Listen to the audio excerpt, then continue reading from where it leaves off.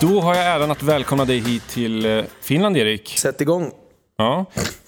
Nej, men, välkommen, hur känns det? Det känns bra. Jag är väldigt, lite så här omtumlad, för jag gick upp 4:30. Ja, det är lite tidigare än vanligt. Jag brukar gå och lägga mig 4:30 så att... Och gå upp 4:30 på eftermiddagen. Precis, ja. Det var bara att fortsätta liksom. Men det var skittrevligt att flyga hit. Och nu ser jag fram emot att göra så bra inspelningar som möjligt. Så tack för det. Lycka till idag, Erik. Thanks, man. Du kommer behöva det. Nej, men det är bra. Du verkar vara vid god vigör, tycker jag. Och nu sitter vi här på mitt universitet och poddar faktiskt. Ja. Jag hade med en frukost också. Vi får se om det blir något bra ljud här. Ja. Det vet man aldrig när man byter lokal. Nej, precis. Jag vill även passa på att tacka er som har swishat. Och här uppmärksammar vi 3 personer. Framförallt då Mattias i Kungsbacka som har dunkat in en 1000-lapp. Tack, Mattias. Stort tack. Uppskattas otroligt mycket. Ja, verkligen. Det är ovärderligt. Ovärderligt är det, och det hjälper oss att podda mer och oftare. Det är samma sak visserligen. Vi ska även tacka Poldan. Som han bad att få bli kallad Poldan. Okej, tack Poldan. Misstänker att hans smeknamn 500 spänn. Thanks, så man. Stort tack till dig, Poldan. Uppskattas. Och familjen Utter.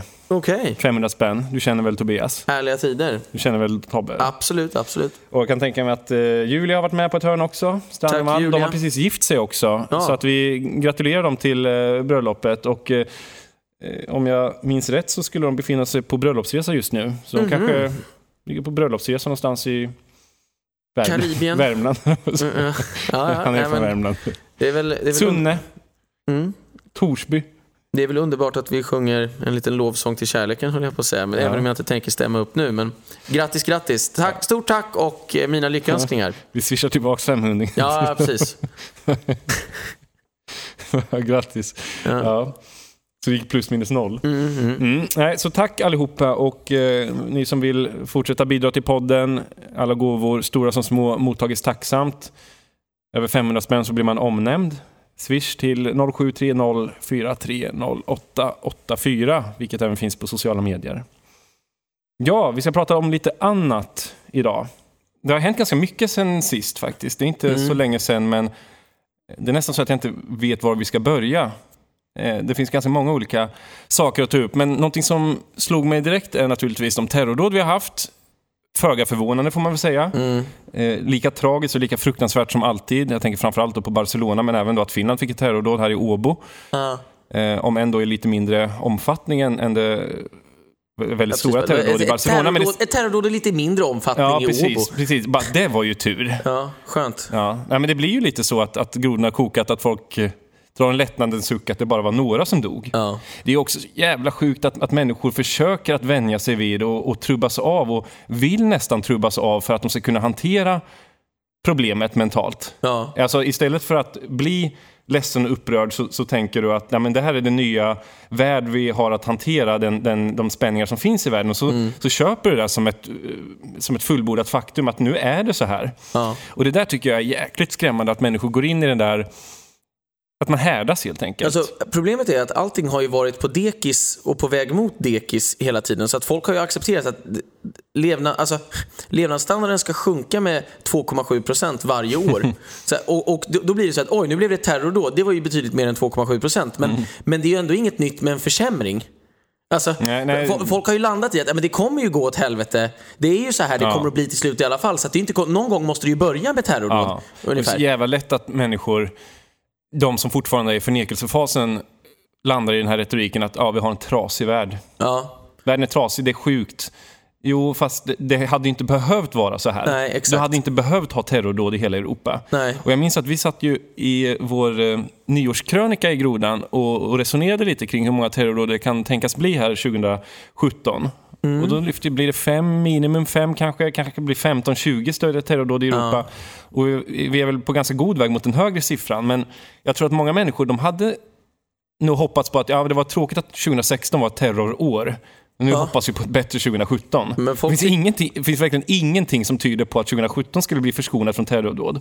Folk tycker att det är värre att engelsmännen eller britterna har lämnat Europeiska unionen än att någon kör ihjäl folk med en lastbil i Barcelona. Ja. Eller här i Charlottesville. Eller att Donald Trump blir president. Det är också värre än att folk dör. Ja, men det absolut värsta, det är när PK-människor ska lägga ihop de här sakerna. Ja, vi ser ju en instabil värld. Trump, president, Brexit, ökad terror i Europa. Ungefär som att de skulle vara sammankopplade med varandra. Att det är likartade problem att hantera. Ja.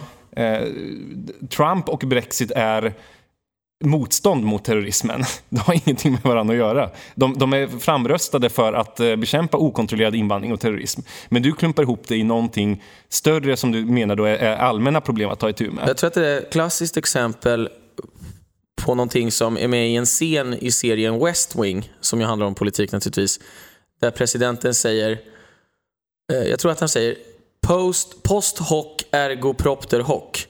Och så är det ingen som kan översätta det trots att det bara står en massa jurister i rummet. Det tycker alla är lite kul.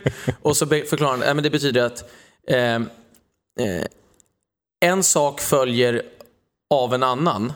En sak följer på en annan. Och det betyder att den första saken orsakade den andra saken. Och så säger han bara, det är logiskt. Och så säger han bara, ja men nu är det så här att det är logiskt, men det är nästan aldrig sant. Alltså, för folk säger så här bara, du har IS och så har du Donald Trump. Det är två sidor av samma mynt.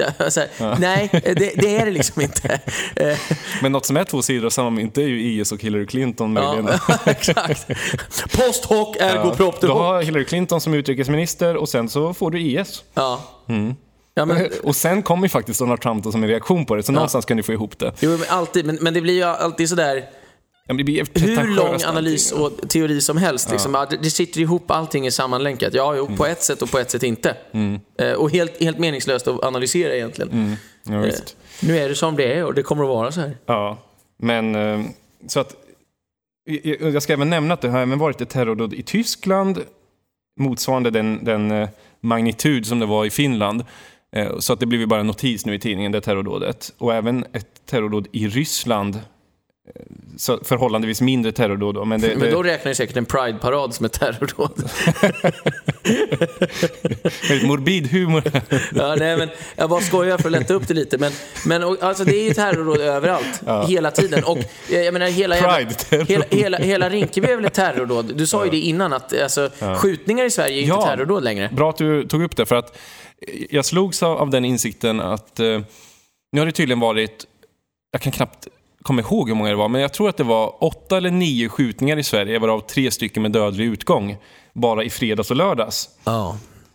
Och då är det skjutningar inte bara på något ställe i Rinkeby så, utan det är ju över hela Sverige och även börjar komma ner i ganska mycket mindre orter. Det var någonstans Tranemo och liknande också.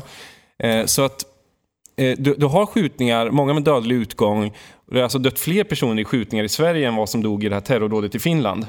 Men ändå får ju de här skjutningarna i Sverige nästan ingen publicitet. Nu ska vi inte gå in på det enskilda fallet. Nu råkar det vara oturligt att det var små skjutningar här. Men min poäng här är att de skjutningarna i Sverige är det nästan ingen som har tänkt på. Det är ingen som bryr sig om dem. För att det är så vardagsmat i Sverige ändå. Så att det dör 3 personer i skjutningar och skottskadas 6, 7, 8. Det är de skjutningar vi vet om. Det kan möjligen finnas ännu fler. Det är standard, va? Det är som vår gemensamma före detta hyresvärd brukar jag säga. Det är snart sitter det 2 IS-krigare i varje klass. Och ingen vet när det skedde. Liksom. Men alla vänjer sig. Och så tror man att men det är en optimistisk analys. Med några tolkar och några psykologsamtal så reder nog det här ut sig. Liksom. Ja, precis. Jag såg den här nationella våldsbejakaren. Vad säger jag? Vad heter hon? Samordnare mot våldsbejakande extremism. Men det är jag tror att det där var en så att säga freudiansk felsägning, för att det är ju det är här. Ja, hon har ju bara bejakat massa islamister och velat ge dem kaffe och kaka. Det var faktiskt inte meningen, men det är den bild jag har av det, för att hon hade ju den här bilden att vi kommer behöva lösa det här. Och då får myndigheter samverka för att övertyga IS om att de har fel. Lite den här naiva svenska socialtandsinställningen att om vi bara är tillräckligt snälla så kommer de också bli snälla till slut.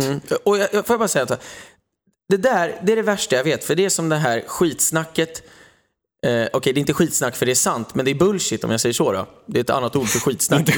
Men ni förstår vad jag menar, ni som lyssnar. Och det är det att varje skola i Sverige, och jag vet inte om det är på gymnasienivå eller på varje nivå i alla fall, minst gymnasieskolor, åläggs att varje år utforma och uppdatera sin handlingsplan mot mobbing.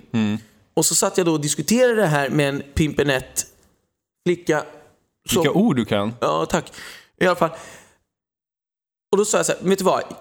Jag tror inte att man kan ta bort mobbing, och jag är inte ens, om man nu ska gå riktigt på djupet, är inte ens riktigt säker på att det i alla lägen är positivt heller, för att det är också ett sätt, alltså så här, att skapa jargong och internkultur är ju också mobbing. Alltså det är ju ett sätt för människor att skapa en gruppidentitet. Man kan ju kalla vad som helst mobbing, men om vi nu menar allt det här som är tråkigt och dåligt, ska jag säga att jag tror inte att det går att få bort till 100%. Men det kan säga att om jag fick bestämma, då skulle det inte förekomma våld i svenska skolor överhuvudtaget. Och ingen skulle våga säga någonting riktigt elakt till någon. För det skulle finnas straff och konsekvenser och läraraktivitet. Då skulle de åka på ett rejält kokstryk. Ja, men just därför finns det inget våld i svenska skolor. Men jag bara säger det, genom att om jag bara fick styra upp det som det borde vara. Men då säger hon att så där kan man faktiskt inte resonera. Utan vi måste ju prata med varandra och komma fram till någonting. Och då är ju mitt besked att det kommer aldrig att gå. Du kommer aldrig kunna prata bort att någon är elakare än någon annan och att någon slår på den som är svag. Man kan försöka förminska det i så stor utsträckning som möjligt. Och förhoppningsvis så är det ett karaktärsdrag som växer bort med tiden. Men allra mest hoppas vi att den som är svag lär sig någonting och inte blir knäckt. Ja. Och därför konstaterar att jag kanske ska börja bygga muskler eller se till att plugga så mycket så jag kan ta mig härifrån och stå på egna ben. Summa summarum, precis som den här våldsbejakerskan som du nämnde nyss, så här, kommer fram till att nu måste alla samverka. Ja, men det betyder ju ingenting. Vadå samverka? Nej, precis. Vad är det? Vadå och sen samverka? hade hon den här naiva inställningen att vi är ju de snälla, så vi kommer att behöva klara ut det här, och jag är optimist och tror nog att det vänder. För IS är så pass dumma att det kan inte fortgå. Lite den inställningen, va? Precis. Det här att brott kan ju inte löna sig. Jo, det lönar sig tills du åker fast. Och om folk inte åker fast, då är det världens bästa affärsidé. Man ska ju, både i skolan men även myndigheternas hantering av IS-krigare och även brottslingar och allt möjligt, måste ju ha en mer behavioristisk inställning, alltså belöning och bestraffning. Exakt. Enkelt, inte något så här flummigt freudianskt där. Vad var det som hände i din barndom som gjorde att du blev våldtäktsman och terrorist? Och finns det någonting som du måste bearbeta mer så att du inte gör om det här? Då kan du gå till dig själva. Hur drömmer du om nätterna? Är det något, det här väldigt flummiga, ofta pseudovetenskapliga sättet att försöka hantera brottslingar och IS-terrorister och säga att men de bor i hyresrätt, det är klart de blir terrorister. Ska vi analysera och diskutera de sidor av dig själv som du inte utövar någon direkt kontroll över och hoppas att den här sidan som egentligen styr dig, som gör livet surt för alla andra, ändrar sig lite då och blir snäll istället. Ja, men tänk som Pavlovs hundar helt enkelt. Belöning och bestraffning alltså. Exakt, men rakt av. Så att det är bara skitsnack i vanlig ordning. Ja, och det är därför det alltid är så pass tafatt det här sättet att hantera terrordåden, att man tror att om vi bara visar tillräckligt mycket kärlek så kommer det knäcka det besinningslösa hat som IS står för. Men jag tror snarare att med tanke på att de här terrordåden inte får någon som helst konsekvens än så länge på politiken i Europa, det vill säga att vi står ju och stampar hela tiden. Ja. Det är ingen politiker som är redo att på allvar ta itu med islamisthotet och det muslimska hotet i allmänhet mot västerlandet. Nej. Då är det ju väldigt märkligt att tro att det här ska få ändrat beteende från islamisternas sida. Ja, och sen är det också så här, hur finkänsliga är de? Ja. Alltså om du nu drar den här barnsliga analysen att de står för hat och jag står för kärlek. Kärlek besegrar alltid hat, eftersom vi lägger ner alla vapen och låter dem döda oss om de vill. Men så tror vi att eftersom vi gör det så kommer de bli så glada och snälla så att de väljer att bara, jag vill också vara med i kärlekslandet Sverige. Men i alla fall, du måste ju visa en typ av kärlek som de fattar. Det de ser när du håller på att tramsa med ditt skitsnack, det är ju svaghet och en sinnessjukdom. Du uppträder ju som någon som är fullständigt förvirrad i deras ögon. Och även i mina ögon kan jag också säga. Men så de uppfattar inte det här som den här snälla mamman som nu ska vi få saft och bullar. Gud vad trevligt.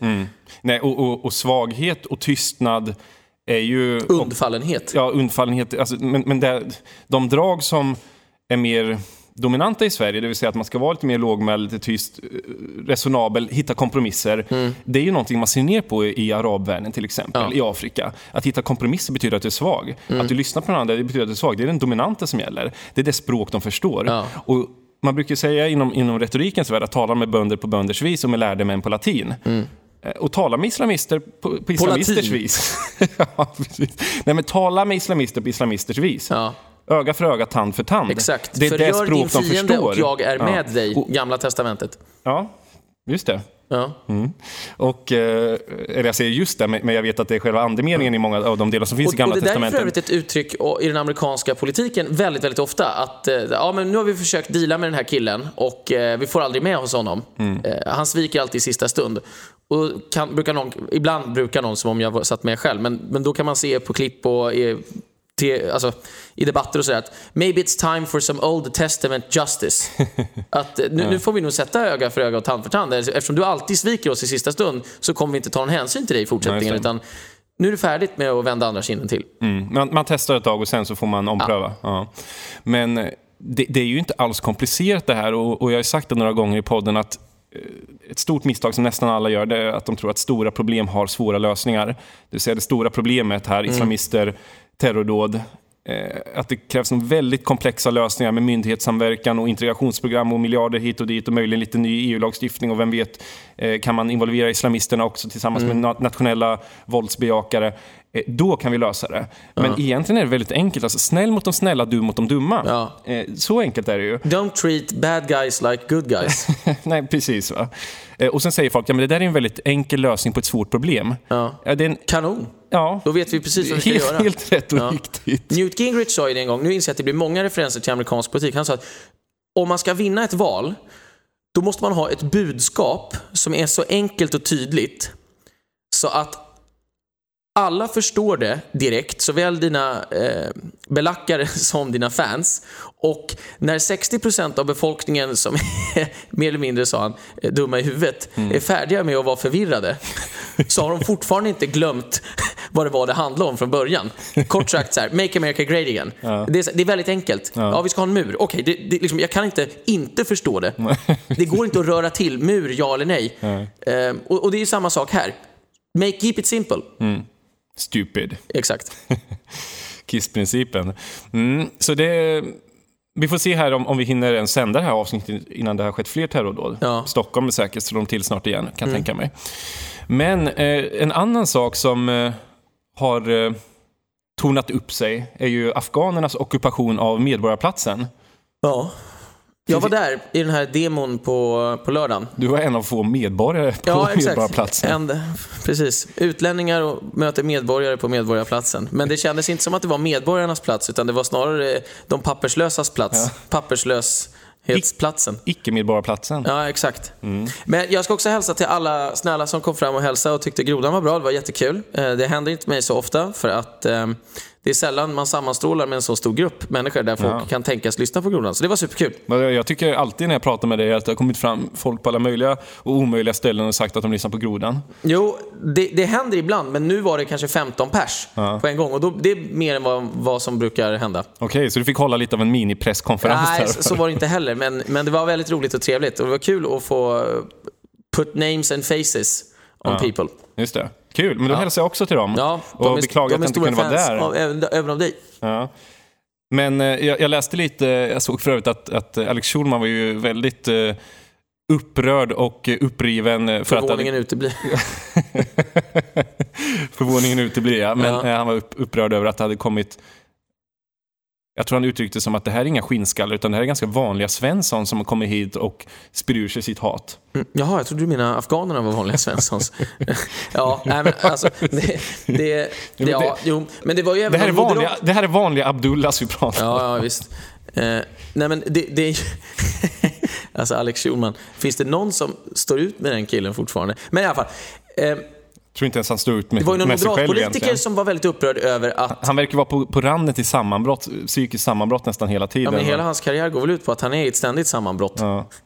Han bloggar ju och pratar ju bara om sina känslomässiga liksom, utbrott hela tiden. Ja. Och det är alltid dålig barndom och dålig framtid och dålig nutid och jag är arg på alla och älskar mig och håll på. Men det är business för honom. En moderatpolitiker tyckte i alla fall att nu är det dags att börja lagstifta om vem som får använda den svenska flaggan och när och var och hur. Ja, det var väldigt obehagligt att det fanns en massa medborgare som använde den som en symbol för att visa att andra inte var medborgare, som dessutom kom från en annan världsdel och hade ockuperat en del av Stockholms innerstad. Och då undrar man, när om inte då ska man använda den svenska flaggan?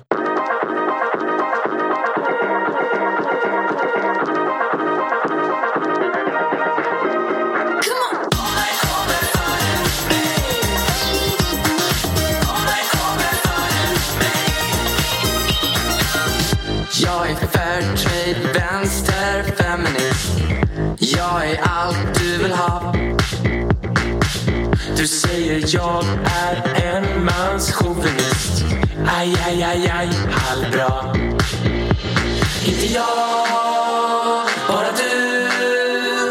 Snälla baby stanna. Jag kan bli någon annan. För du vet, en som jag, medveten som fan. Jag vill att du kommer före mig. Jag vill att du kommer före mig. Jag kommer aldrig kunna komma över dig. Jag vill att du kommer före mig. Dissa Tinder, dickpics, Sturepé. Jag ger upp allt för dig. No matter if you're han, hon eller hen. Jag ser bara dig. Inte jag, bara du. Vi kan stanna hemma. Kritar dig en 5. Blir vegan, som du sa. Medveten som fan. Jag vill att du kommer före mig. Jag vill att du kommer före mig. Jag kommer aldrig kunna komma över dig. Jag vill att du kommer före mig. Jag tycker faktiskt selfie är ett politiskt ställningstagande. Nej, men jag skulle lätt kunna ta manligt p-piller. Jag tänder ju bara på personligheter. Är det omf eller portabello på början? Inte jag, bara du. Snälla baby stanna. Jag kan bli någon annan. För du vet, en som jag, medveten som fan. Jag vill att du kommer före mig. Jag vill att du kommer före mig. Jag kommer aldrig kunna komma över dig.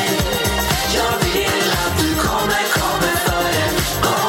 Kommer före. Att du kommer före mig. Och hade de här illegala afghanerna stått med svenska flaggan hade ju politikerna... Vilket många av dem gjorde. Gjorde de det? Ja. Afghanerna? Ja, men för det var ju så att alla som skulle vara mot afghanerna då, för att uttrycka det lite övertydligt, de skulle ju ha med sig en svensk flagga helst. Ja.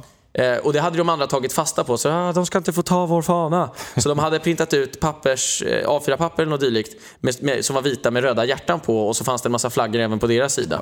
Så att, ta inte våra symboler. Nej, men det är ju ni som gillar den här låten, skriv kuken på svenska flaggan. Ja. Så att ni gillar ju inte ens flaggan. Carl Johan De Geer, eller? Ja, något sånt. Skända flaggan var onationell. Ja. Svik fosterlandet. Exakt. Ja. 1968 någon gång kom det. Ja. Värsta PK-vågen. Men, eller inte det värsta, men början på starten av PKs. Moraset. Ja. Men det där är ju märkligt, för att illegala invandrare, brottslingar, de har ju fått avslag allihopa och vägrar lämna Sverige. Att de står med svenska flaggan, då applåderar man i högan sky och blir verkligen frenetiskt lycklig då, över att de tar svenska flaggan, men att de egna medborgarna tar sig rätten att ta flaggan och nyttja sin grundlagsskyddade mötesfrihet. Det är då mycket kontroversiellt. Ja. Jag kan också säga att jag träffade faktiskt, det här är en rolig anekdot. Ibland så tillbringar jag min vardag med att hjälpa en kamrat med att sälja seglarskor. Och så var det för några veckor sedan. Och så skulle jag gå iväg och köpa lunch, och så gick jag in på ett thai-ställe för att köpa lunch, och så visste jag inte vad jag skulle ha, så jag säger till de som har thai-stället att jag tar vad som helst som ni rekommenderar. Och de är så snälla så att de frågar ändå vad man vill ha 7-8 gånger till, och så förklarar man, bestäm du bara liksom. Och till slut så går det ju in då liksom att okej, jag ska fatta ett eget beslut här. Och så när jag vänder mig om för att sätta mig och vänta, så säger en kille, sätt dig här så kan vi snacka lite. Och ja, så gör vi det, och sen måste jag springa därifrån. Men några dagar senare så kommer han förbi mig där jag säljer seglarskor med lunch åt mig spontant i en Ferrari. Och så här, börjar snacka om hur bra grodan är. Okay. För då har han lyssnat några avsnitt. Just det, var det han som hade bett dig sätta dig och sen helt enkelt bara förrädaren Reinfeldt. Ja. Fan. Och han visste inte ens om att du var invandringskritiker. Nej, han visste ingenting. Jag tror att du var en vanlig svensk. Han hade direkt börjat... Ja, exakt. Prata om hur förjävligt det var. Ja, det är intressant. Det där är ju verkligen ett tecken på den svenska revolutionen som har skett i tysthet. Det vore ju väldigt osannolikt för 5 år sedan bara. Så kanske till och med 3 år sedan. Idag är det PK nästan. Ja, och det var ju någonting jag inte kunde föreställa mig när jag drog igång det här. Att någon skulle dyka upp, bjuda på lunch och vi erbjuda en skjuts i Ferrari. Jaha, gjorde du det då? Ja, men vi åkte runt i 10 minuter. Ja. Jäkligt coolt faktiskt. Okej, vad kul. Ja. Han lyssnar nog på det här då. Ja, garanterat.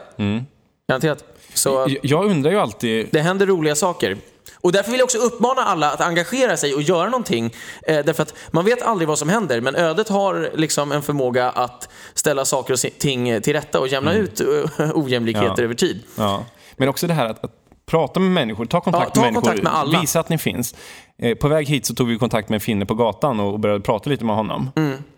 Och han var ju mycket orolig och kritisk till situationen i Sverige och var ju genuint orolig över att Sverige är en säkerhetsrisk för Finland. Ja. Så det är ett big problem. Ja. Och muslimerna och afrikanerna väller in och så vidare. Så att alltså, de där nu det är Finland, de flesta har ju lite mer politiskt inkorrekta åsikter här. Det är väldigt fritt att kan säga det mesta, men det där finns ju även i Sverige, va? Bara att det syns inte lika mycket. Men om du går fram till människor så kommer du märka att var och varannan person idag talar helt öppet när de väl får chansen, när de får prata med någon. Men jag tycker alltid att det är så fascinerande. Du blir tillkallad av den här personen och ni sätter er och börjar prata och han börjar direkt säga att Reinfeldt är en landsförrädare. Inom 1 minut så konstaterade han att Reinfeldt var en landsförrädare och jag kunde ju bara tacka och bocka, höll jag på att säga. Ja. Nej, men alltså, det var ju äntligen. Ja. Men jag undrar ju alltid, vad händer när de tillkallar någon person som är PK? Ja. Random miljöpartist och sen efter 1 minut bara landsförrädaren Reinfeldt. Jag kan berätta, jag satt på Sofiahemmet och jag skulle dit på återbesök efter att ha opererat min fot. Och så satt det en tjej där som jag började prata med då, för vi fick vänta ett tag. Hon hade också opererat sin fot. Och efter att ha pratat lite om det så pratade vi om att hon förklarade att stockholmare var så himla dryga jämfört med alla från Malmö, där hon själv var ifrån. Tänkte jag, det var ju trevligt. Sagt. Och sen så sa jag, men Malmö, för jag blev lite så här trött på henne efter ett tag, så sa jag, men Malmö är ju kört. Det är bara att glömma. Och hon bara, alltså jag förstår inte vad man folk pratar. Vad har man varit då? Jag bara, i Malmö. Och då inser jag att nu kanske jag börjar bekräfta hennes vanföreställning om att alla stockholmare är dryga. Ja, men så förklarar hon för mig att Malmö är Sveriges bästa stad. Alla är trevliga, allting är lyckat. Och till och med när jag säger en så enkel sak som att alltså, staden går ju back vartenda år. Det går inte in. Det är inte sant. Nej, överhuvudtaget. Och det slutar ju då med att vi landar i den här diskussionen, invandringen är superlönsam eller invandringen är allt annat än lönsam. Varpå hon uppmanar mig att kolla upp fakta som man får höra ibland. Hon vet dock inte vilken fakta du ska kolla upp. Och då säger jag, har du något särskilt ställe man ska kolla på? Och hon bara, Google. Men så jag var lite förtörnad och kände att jag hade svikit mig själv efteråt. För man försöker ändå vara någorlunda trevlig istället för att bara förklara att du är en idiot. Ja. Och då känner jag att hon går ju härifrån nu och tycker att hon har vunnit diskussionen och att jag är en idiot. Ja. För att hon har ju inte hållit igen överhuvudtaget. Men jag har ju verkligen hållit igen. Ja, just det. Tänk om du skulle säga, kolla upp lite fakta om vad då? Google. Ja. Ja, det är fullständigt oseriöst menar jag. Ja, men precis. Du kan inte nämna en enda rapport, du kan inte nämna en enda forskare som kan belägga att invandringen till Malmö varit positiv. Och det handlar inte bara om ekonomiska aspekter, men det ena ger ju ofta det andra. Ja. Du har ju den våldsamma kriminalitet som du ser i Malmö. Kanske förmodligen värst i Sverige då. Det är ju kanske inte då skånska bönder som har blivit arga, utan det är ju då det är nog lite inte mer berikande kultur. Det är inte godsägarkriminaliteten som gör att Malmö står i brand. Skojfriska skåningar som har fått några järn för mycket, va? Ja, det är de som sätter eld på bilar och skjuter hejvilt. Ja. Men, och det är det som händer, att antingen så blir det ju en match direkt, eller så går man ju bara förbi varandra. För till slut så säger hon till mig med en så här halvöverlägsen mellanstadiefröken-attityd att jag tror inte vi kommer så mycket längre i den här diskussionen. Typ så här. Nej, vi har inte kommit någonstans. Nej. Du har helt fel. Nej, precis, du var ju faktaresistent i din egen förljugna självbild redan från sekund 1. Så hur fan skulle vi kunna komma någonstans? Men jag måste bara säga det. Det är ju så sjukt att du kan ta upp en så konkret sak som alla vet om. Att Malmö, var 50 krona i Malmö kommer från staten. Kommunen skulle gå i konkurs om de inte hade det här. Och då tror man att det där är någon slags högerextrem propaganda. Ja. Jag har inte märkt några statliga pengar. Nej, vadå? Du ser dem ju inte med egna ögon. Men jag har inte märkt av det där. Men hon går ett rättmätigt straff till mötes. Dels för att jag har rätt och hon har fel. Men också för att jag hade även lyckats i början få reda på vad hon skulle göra när hon inte längre var konvalescent. Och då skulle hon bli VVS-ingenjör. Och det innebär då tydligen att man inte jobbar som VVS-are utan man leder projekt i samband med husbyggen och sånt där. Och så, det kan inte vara många tjejer, sa jag, som är det. Och hon bara, nej, jag tror på att bryta normer. Jag tror det är väldigt viktigt. Så här. Och då redan där förstod man vart det var på väg. Men då tänkte jag, bryta normer i byggbranschen. Ja. Det är nog verkligen vad Betongbörje är sugen på. Alltså, du kommer verkligen få jobba i uppförsbacke. Liksom. För det handlar mest om att ha en bergsprängare med CC Topp och maxvolym, beställa hämtpizza och sen dra några ledningar och snacka skit om invandrare. Och det är sen inte det hantverkare gör. Lite lättklädda brudar på affischer också. Ja, exakt. Cement upp till armbågen. Och liksom. Ja. Så att, lycka till.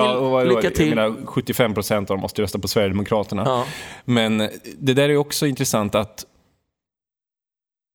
även en 10 000 mila resa börjar ju med ett fotsteg som ett kinesiskt ordspråk lyder, och även det får hon ju påbörja då.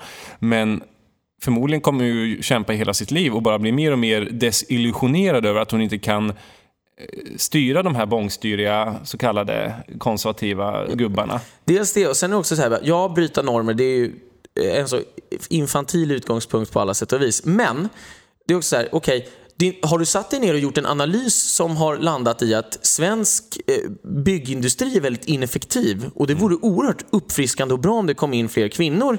Det kanske man skulle kunna göra ett sånt case, alltså någorlunda underbyggt, väl underbyggt.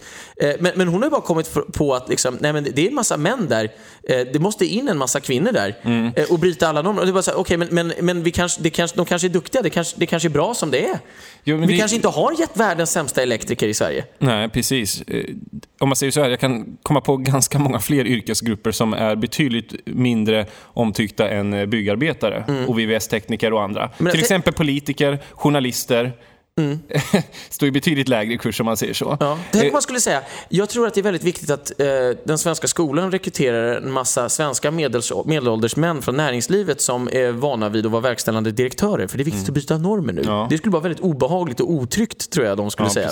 Medan jag skulle tänka, gud vad bra med någon som kan dela ut några utskällningar. Bryt feministnormen. Ja, exakt. Och även bryt normen på myndigheter. Det sitter för mycket socialtanter som bara pratar och som har en vänstervriden agenda och som använder det för sin egen lekstuga. Där ska vi få in lite gammelmoderata militärer som fick sparken i de stora regementsnedläggningarna 1994-1995. De kommer in där.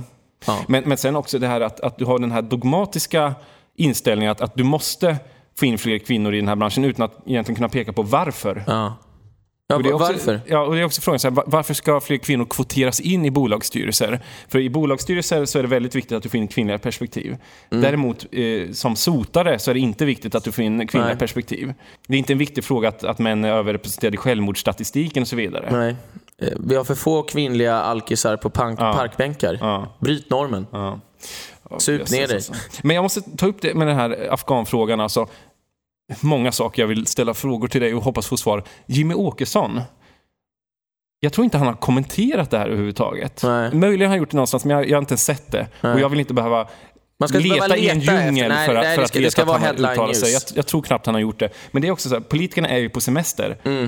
Det är möjligt att han nästan helt och hållet har missat det, att han fullständigt ointresserad. Året om är de på semester. Ja, jo, men ännu mer på semester nu när det är sommar, för riksdagen är ju stängd. Och jag undrar, hur fan är det möjligt att den påstådda oppositionsledaren, den nationella oppositionsledaren i Sverige, inte har kommenterat det faktum att en central plats i Stockholm är ockuperad av, jag läste att det var upp mot 1000 afghaner. Det är inte bara en liten handfull afghaner. Nej. 1000 afghaner som har fått demonstrationstillstånd i 1 månad. Ja, för vad då? Ni kan få icke-medborgare. Ni kan få demonstrationstillstånd, egentligen inte alls faktiskt, men i 1 timme. Men egentligen inte alls. Ja, men egentligen inte alls. Varför då? Alltså, jag kan inte. De är inte ens medborgare. Alltså, polisbevakning dygnet runt. Alltså, är man inte medborgare, då har man inga rättigheter överhuvudtaget, anser jag. Exakt. Du ska vara tacksam över att du får andas utan att behöva bli fakturerad. Ja. Ja, men point. Men visst är det så, jag menar, om jag inte är medborgare i ett annat land, då kan inte jag ställa några krav, anser jag. Nej, exakt. Jag har inga rättigheter som icke-medborgare. Alltså, de delar ju ut svenska medborgarskap som man delar ut lösnummer av metro i tunnelbanan. Ja. Det var ju världens mest värdefulla medborgarskap på 60-talet. Ja. Och nu har vi bara medborgarplatsen kvar, och den består i huvudsak av en ockupation av utlänningar. Ja, precis. Och jag tycker det är jäkligt märkligt att en sån här stor fråga, för det är faktiskt jävligt allvarligt. Det handlar inte bara om att plocka politiska poänger, det kan man visserligen också göra då. Alltså det är bra för Sverigedemokraterna rent opinionsmässigt att synas i en sån här självklar fråga. Men också det faktum att det är allvarligt. Här har vi ett torg som ockuperas av 1000 afghaner. Det är ju en säkerhetsrisk. Och det urgröper ju också hela asyllagstiftningen i Sverige när man visar att de här människorna som har sökt asyl 3 gånger ofta, fått nej varenda gång, vägrar lämna landet. Och sen står polisen och skyddar dem. Polisen ska ju genomföra en inre utlänningskontroll. Här vet man ju om att det finns illegala invandrare. Och så, Anders Ygeman då, som sa att 80 000 ska utvisas. Men här vet vi, här står i alla fall 1000 av dem. Och de blir inte ens utvisade. Exakt. Sen ska man säga att only in Sweden tillåts 9-åriga tjejer spela en handbollsmatch mitt emellan de här demonstrationerna. Jag hörde det. På det var helt sinnessjukt. Då tänkte man verkligen, vad tänker de? Alltså, eller det måste ju kännas normalt nästan, för Sverige är ju ett sinnessjukt. Och sen sitter folk på uteserveringar och är fullständigt ointresserade av det där. Det är ju märkligt alltså. Men det är rena. Men så slog det mig, apropå det här med Jimmy Åkesson. Alltså, tänk om Jimmy Åkesson hade sagt, jag kommer att gå dit och demonstrera på lördag. Då hade det kommit 15 000 pers. Ja, det var det jag tänkte också. Och det hade blivit folkstorm. Varför går han inte dit och säger att jag ska dit och jag ska prata med polisen om varför man inte gör någonting. Jag vill förhöra mig om läget. Är det polisernas egen vilja eller har de fått direktiv från kulturmarxister på högre ort att inte göra någonting? De. För vi var några som hörde oss för. Okay. Så det finns inte en politisk vilja att avhysa dem. Så det var vad poliserna sa alltså. Ja. Och det har ju även varit min ledande hypotes. Ja. Så är det ofta. För poliserna, de jag har träffat genom åren, och det är ganska många. Inte för att jag har varit kläm med rättvisan. Precis, utan snarare för att det drog till sig lite polisresurser. Du vill klämma åt andra med rättvisan? Nej, men andra vill klämma åt mig som är styrordförande. Så att vi hade ju torgmöten, alltså att man har ju träffat säkert hundratals poliser genom åren. Och de är ganska frispråkiga när man lär känna dem. Och de är ju redo att, jag tror de flesta av dem röstar på Sverigedemokraterna faktiskt. Skulle faktiskt tippa på att 40-50% av alla poliser röstar på Sverigedemokraterna. Sen finns det ju en del som har blivit inkvoterade också. Men än så länge finns det kvar ganska många vettiga poliser. Men de styrs naturligtvis av PK-direktiv från högre ort. Men det där är ju, Jimmie Åkesson skulle ju faktiskt kunna sätta igång en rätt ordentlig debatt genom att säga att jag kommer att komma dit. Och jag är inte nöjd för jag har fått svar av poliserna och polischeferna varför man inte gör någonting. Exakt. Ja, nej, men jag tror 15 000 personer skulle kommit dit. Ja, och då som är för. Ja, hur många hade kommit som var mot? Ja. Alltså det hade blivit... Ja. De hade fått ställa in... Så det som förmodligen hade rätt, att det hade blivit sånt jäkla säkerhetspådrag som att vi kommer inte klara av det här. Ja. Och då hade de fått avhysa afghanerna rakt av istället. Bara, det här kommer inte funka. Ja. Sorry, vi drar in alltihop. Den här medborgarplatsen, den gäller numera bara för medborgare. Ja. Det var kul så länge det var. Och Fridolin var ju där också, såg jag. Ja. Och sen Rosanna Dinamarca satt ju där. Ja. Också lite kul. Jag tyckte det var lite festligt att Katarina Janouch, eller vad hon heter, twittrade att den här trappan verkar mer framgångsrik än Tinder för henne. Och det där, nu tycker jag att Katarina Janouch är lite mesig, för hon tog ju bort den här tweeten. När du har tweetat, men stå för det. Det var ett skämt. Ja, exakt. Det var ett skämt. Ta ett skämt. Ja. Du klagar på att skämten misstolkas av PK-maffian i Sverige, vilket du vet att de kommer göra. Men om du själv tar bort skämtet, då ger de rätt. Ja, du framstår ju som skyldig plötsligt. Så att det är ju lika bra att det är ett skämt, jag skrattar vidare åt det. Nu såg jag att hon även kommer förlora sin rådgivarroll, eller vad det var hon hade för Viking Line. Det är också ett jävla skit. Viking Line, skulle de överhuvudtaget bry sig om att vara ett PK-företag?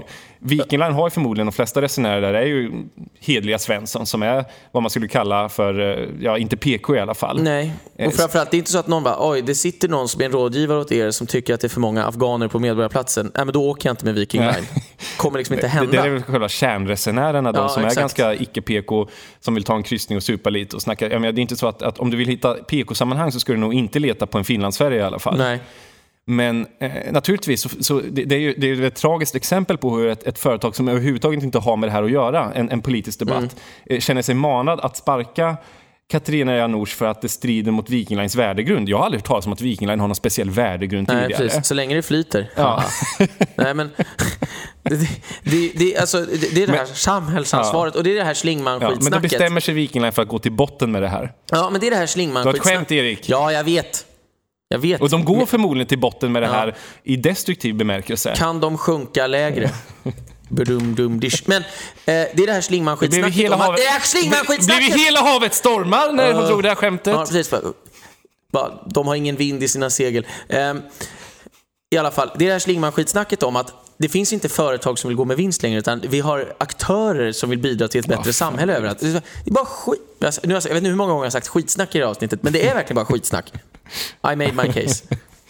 Ja, du kan ju säga till någon av professorerna vi stöter på här i korridoren. Du, bara så du vet, i Sverige har vi kommit på att inga företag vill gå med vinst. Däremot vill alla företag spela en roll i samhället. Jag ska också säga att jag tycker det är så kul att ni här på det här universitetet, ni jobbar inte med utbildning, utan ni vill ju bara bidra till en bättre värld. Ja. Och aktieägarna, de vill inte ha någon vinst längre, utan däremot vill de se att ni har värdegrunder. De vill bara sprida ägandet. Kan vi bli fler som delar på mer? Woohoo! Var det inte han som sa det i en debatt, och sen var det någon som sa, var det Alexander Bard bara, det där är ju skitsnack! Ja, nu sa du också skitsnack, men ja, han exakt. Sa väl det? Ja. Nej, men han kallar ju Almedalen för kommunikationsbolagens diktatur eller någonting. Ja, just det. Att det bara är lobbyister och allt möjligt där. Och då tyckte Schlingmann att alla var seriösa samhällsaktörer som bidrog till mer att se i Almedalen ungefär. Ja, precis. Men det är en aspekt med afghanerna och vad tror vi då? Hur länge kommer de vara kvar? Tills någon avhyser dem. Ja, det var ju ett ganska uppenbart svar. Men jag vet inte. Alltså hela den här PK-maffian, jag menar, om ett år då kommer det inte vara roligt längre att demonstrera för afghaners rätt. Du, jag tror vi nöjer oss där. Vi har ju många fler avsnitt att spela in. Andra ämnen att avhandla, avhyvla. Yes, så att vi hörs väldigt snart igen. Och du och jag påbörjar en ny inspelning om cirka 5 minuter. Det gör vi.